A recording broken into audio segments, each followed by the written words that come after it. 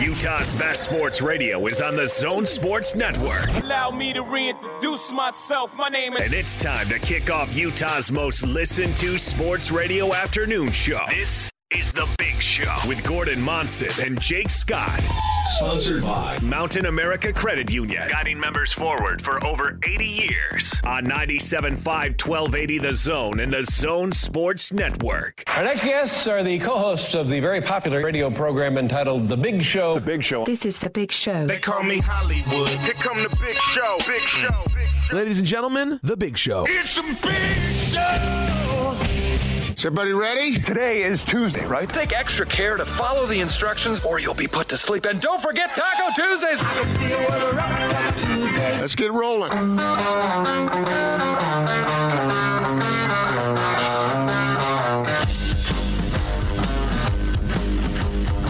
This is The Big Show on 97.5 1280 The Zone and the Zone Sports Network.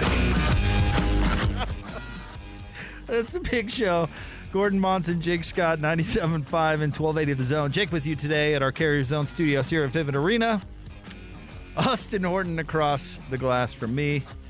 And safely social distancing from Casa de Monson, the one, the only, Gordon Monson. Gordon, hello. Hello, Jakester. How are we doing today? It's a beautiful day outside. Have you spent much time out? Outside today? Mm-hmm. A little bit. Not a ton, I would say. Gorgeous out there. It is nice out there. Yeah. You spent a lot of time outside today? Did you go to, a rave or something? No, I went on my usual, 1.5, 2 mile walk. Uphill, both ways? It's uphill too much of the way. But anyway, so I looked up at that blue sky and I thought, wow, I don't know how many places there are that have that combination of beautiful mountains with that sunshine and blue sky. It's really terrific. Usually you tell us you don't like the fall weather. You like the scorching heat in the summer. No, I love the summer, but the fall would be my second. And it's always beautiful. When I lived in California, you lived in California? Yeah, it got along this time of year. I would forget that everywhere else was turning colder. And I would kind of miss the sweater weather a little bit, But anyway, it's gorgeous here. So I understand why people like to live here. No doubt about it. Me too. I love the fall in Utah. It's my number one. And I like the winter, summer. I don't like the spring so much in Utah. But you do like the winter? Yeah. I like to ski. Now that I've got a young kid, I imagine she's gonna have a good time in the snow. That buoys the spirits, You know what she's gonna do? She's gonna pull out. She's gonna say, "Daddy, I want the snowboard over there. That's what I want." I think we're gonna try and get her on skis this year. I think we're gonna see how that goes. She's gonna prefer the snowboard because that's what kids do. Well, that is not true anymore. It's not. No, it was when my kids were growing up. Yeah, skiing's pretty hip these days around here. There's still plenty of snowboarders too. Don't get me wrong, but I don't think it's skiing is uncool. If it ever was at any time, I don't think that's the case anymore. I go up a lot and I see just as many skiers, certainly more actually. Somebody was asking me the other day about my travels over in Europe and Switzerland and how scenic it is and how beautiful it is there. Honk. And it is. Honk. It's remarkably beautiful. But some of the mountains around here, especially when you go on the backside of them and look at them, I mean, you look up, for instance, above Sundance and look at the backside of Temp there. And, I mean, that may not be Switzerland, but it ain't far off. It's gorgeous. And way better than ugly old Switzerland, in my opinion. Have you ever been to Switzerland? Twice. And you thought it was ugly? I've been to the Matterhorn at Disneyland. That counts. Summered in Switzerland in 94. You did? Does that sound like something I would do, Gordon? No. After don't know. You went over to Lillehammer for the Winter Olympics, and then just swung over to Switzerland for the summer. I actually flew out there on a plane that was fueled by money. I thought you might have gone over with the school band or something. No, I've never been to Switzerland. To Switzerland? I don't know. I don't know. I thought maybe Austin had gone over for a yodeling contest. No, they come to me. That's how good I am. What's the famous art school? Like the only people who are going on a band contest to Switzerland are going to Juilliard. Carnegie Mellon and Juilliard types, yes. But I don't think Churchill Junior High is jet setting out to Switzerland. I don't think that's in the budget. You might be surprised. I mean, Mrs. Smith's summer music camp didn't quite make it out there. Well, they do those fundraisers and stuff. You know, haven't you been head up? How many chocolate bars would you have to sell to go to Switzerland? Guess what, kids? We've set a goal for the chocolate sales, and we need to move over 2 million chocolates. So. A lot of Otis Spunkmeyer are going to be moving around here. You guys just, I mean, what did... I bet a lot of our listeners right now 2-for-1 frozen pizzas have had either themselves had the experience of doing a fundraiser where they went to Europe, or their kids have. The only time in my school that those trips to Europe happened was with the foreign language speaking. Like if you were learning German, they had the opportunity during the summer for your parents to pay crazy amounts of money to go to Germany or whatever, but never for like a band competition. Like, guess what? If we win region, we're going to Switzerland. Well, I didn't mean literally a band competition. I mean, but there are folks who go over as part of choral groups and stuff. I've heard all kinds of people talking about that. Okay, all right. But, we went to Disneyland every year for choir. That was about as far as you could get. In a bus, too, I bet. Yes. Yeah. My junior high band did that as well, yeah. Come on. Nobody from Layton High School went to Europe on any extracurricular trips? Read that sentence back to yourself. Yeah. Anyone from Layton High School? No. We've not even work release students.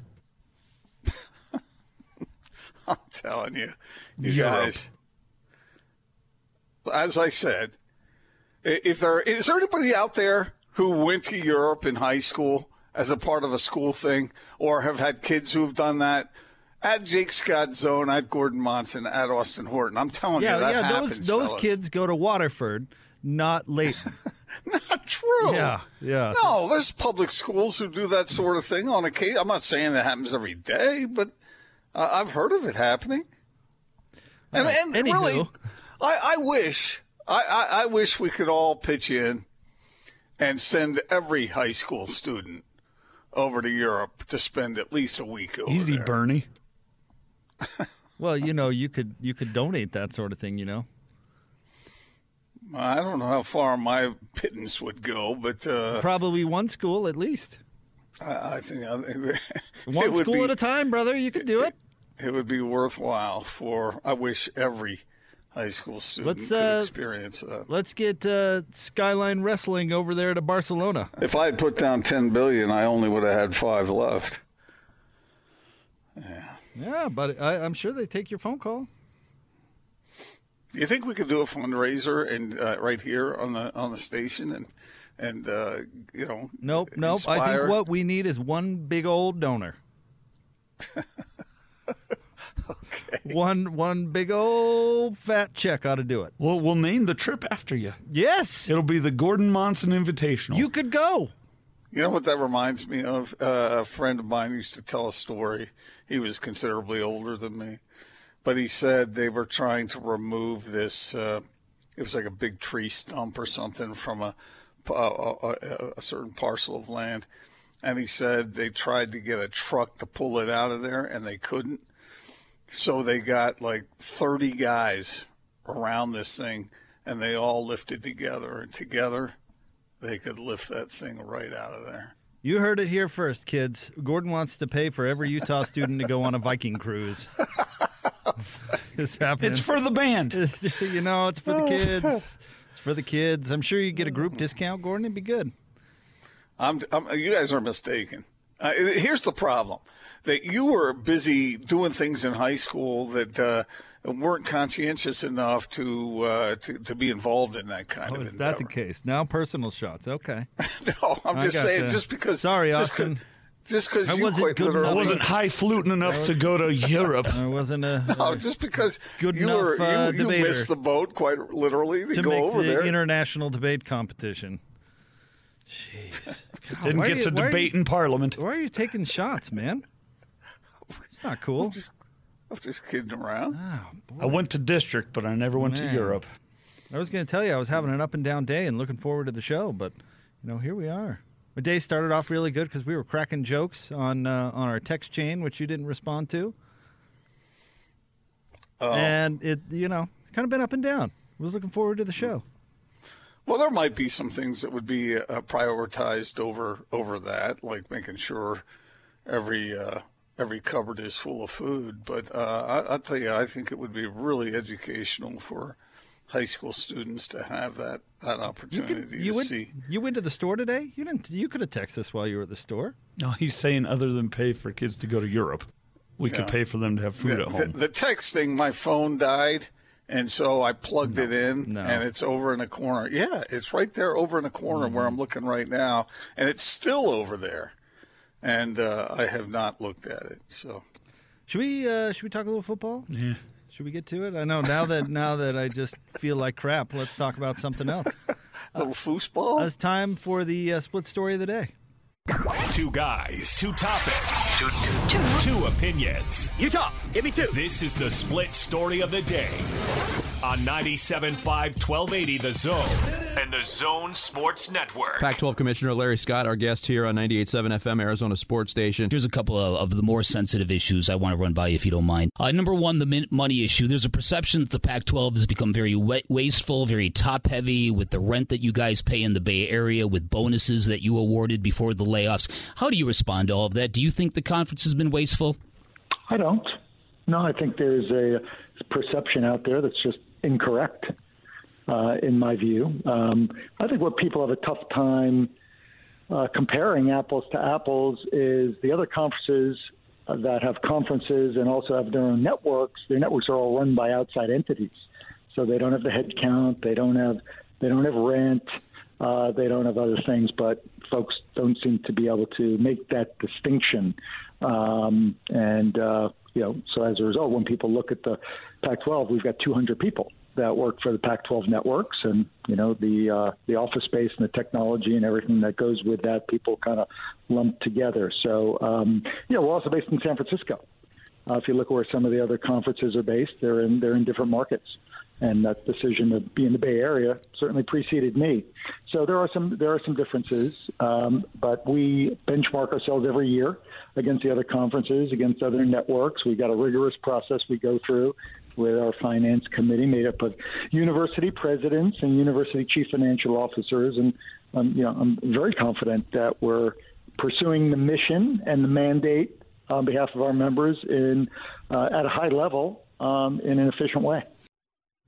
Speaking of comparing conferences, we will get to that in just one moment. That was obviously Larry Scott. It's your split story of the day. Gordon, the Hammer, John Wilner from the San Jose Mercury News, which, by the way, is a PK nickname, which I find hilarious. But the Hammer had a good piece out the other day, Gordon. Actually, it came out yesterday, where he covered a number of different topics, which we can get to throughout the show because really it was all pretty good. But want to start out with coaches' salaries and go a couple of different angles with you. All right. First of all, I found it pretty interesting, to compare salaries for coaches. That's where Larry Scott, when he says compare to other leagues, is going to fall short a little bit. A couple of facts that Wilner threw out there in this piece, Gordon. All right. The 12 Pac-12 coaches, their combined salary is the same as the top 6 SEC coaches. So what you're saying is the Pac-12 coaches aren't paid nearly enough? On the whole, they are paid less than others out there. Kyle Whittingham is the top paid coach in the league at $5 million. In all, the Pac-12 has 4 coaches earning at least $4 million this season. Kyle, Shaw, Helton, and Kelly. The SEC has 10 over the $4 million mark. The Big 12 has 11 over the $4 million mark. And one more comparison. Mel Tucker, remember the average coach who spent 1 year at Colorado and then left for Michigan State? He's going to earn $5.06 million in East Lansing. So, yeah, For a guy, a coach who hasn't even done anything, one mediocre season at Colorado, and his pay is what, tripled, quadrupled? I mean, that's pretty nuts. So the comparison that Larry is downplaying right there is very real when you gauge it with coaches' salaries. Well, this is a bad place for me to start from because I think coaches are way overpaid. And I know their value. I know Nick Saban making what's he making, $9 million or something, some crazy number. People say they're worth every penny, and all this stuff. But within the context of college sports and what the athletes themselves get, it seems like that's way out of proportion, in my opinion. Well, with that in mind, we'll get to overpaid, underpaid here in a second. I mean, my counter argument to that would be, you've got to be willing to invest in resources, a coach being one of them, in order to have a successful college football program, which is, after all, the point. And if you're falling behind in the resource game, then the product on the football field probably isn't going to be terrific. Okay, I'm following your logic. So maybe I think $9 million for Nick Saban is lunacy, but who cares what I think? I'm just some bozo. I love the term bozo. We should really use it all the time. All right. Well, Wilner did this, Gordon. He broke down the salaries of all the coaches in the Pac-12 and then kind of compared them on a dollars per win scale. Okay. Okay. So Mario Cristobal, his salary in 2020 is $2.7 million. He has a 2-year win total of 21. Dollars per win, $129,000. Okay. So that's the best number as far as value goes in the league, and best by quite a ways. Justin Wilcox, his 2020 salary, $3.35 million, 2-year win total, $15 per win, $223,000. Okay. Up next, our guy Herm at Arizona State. 2020 salary, $3.5 million, 2-year win total, $15 per win, $233,000.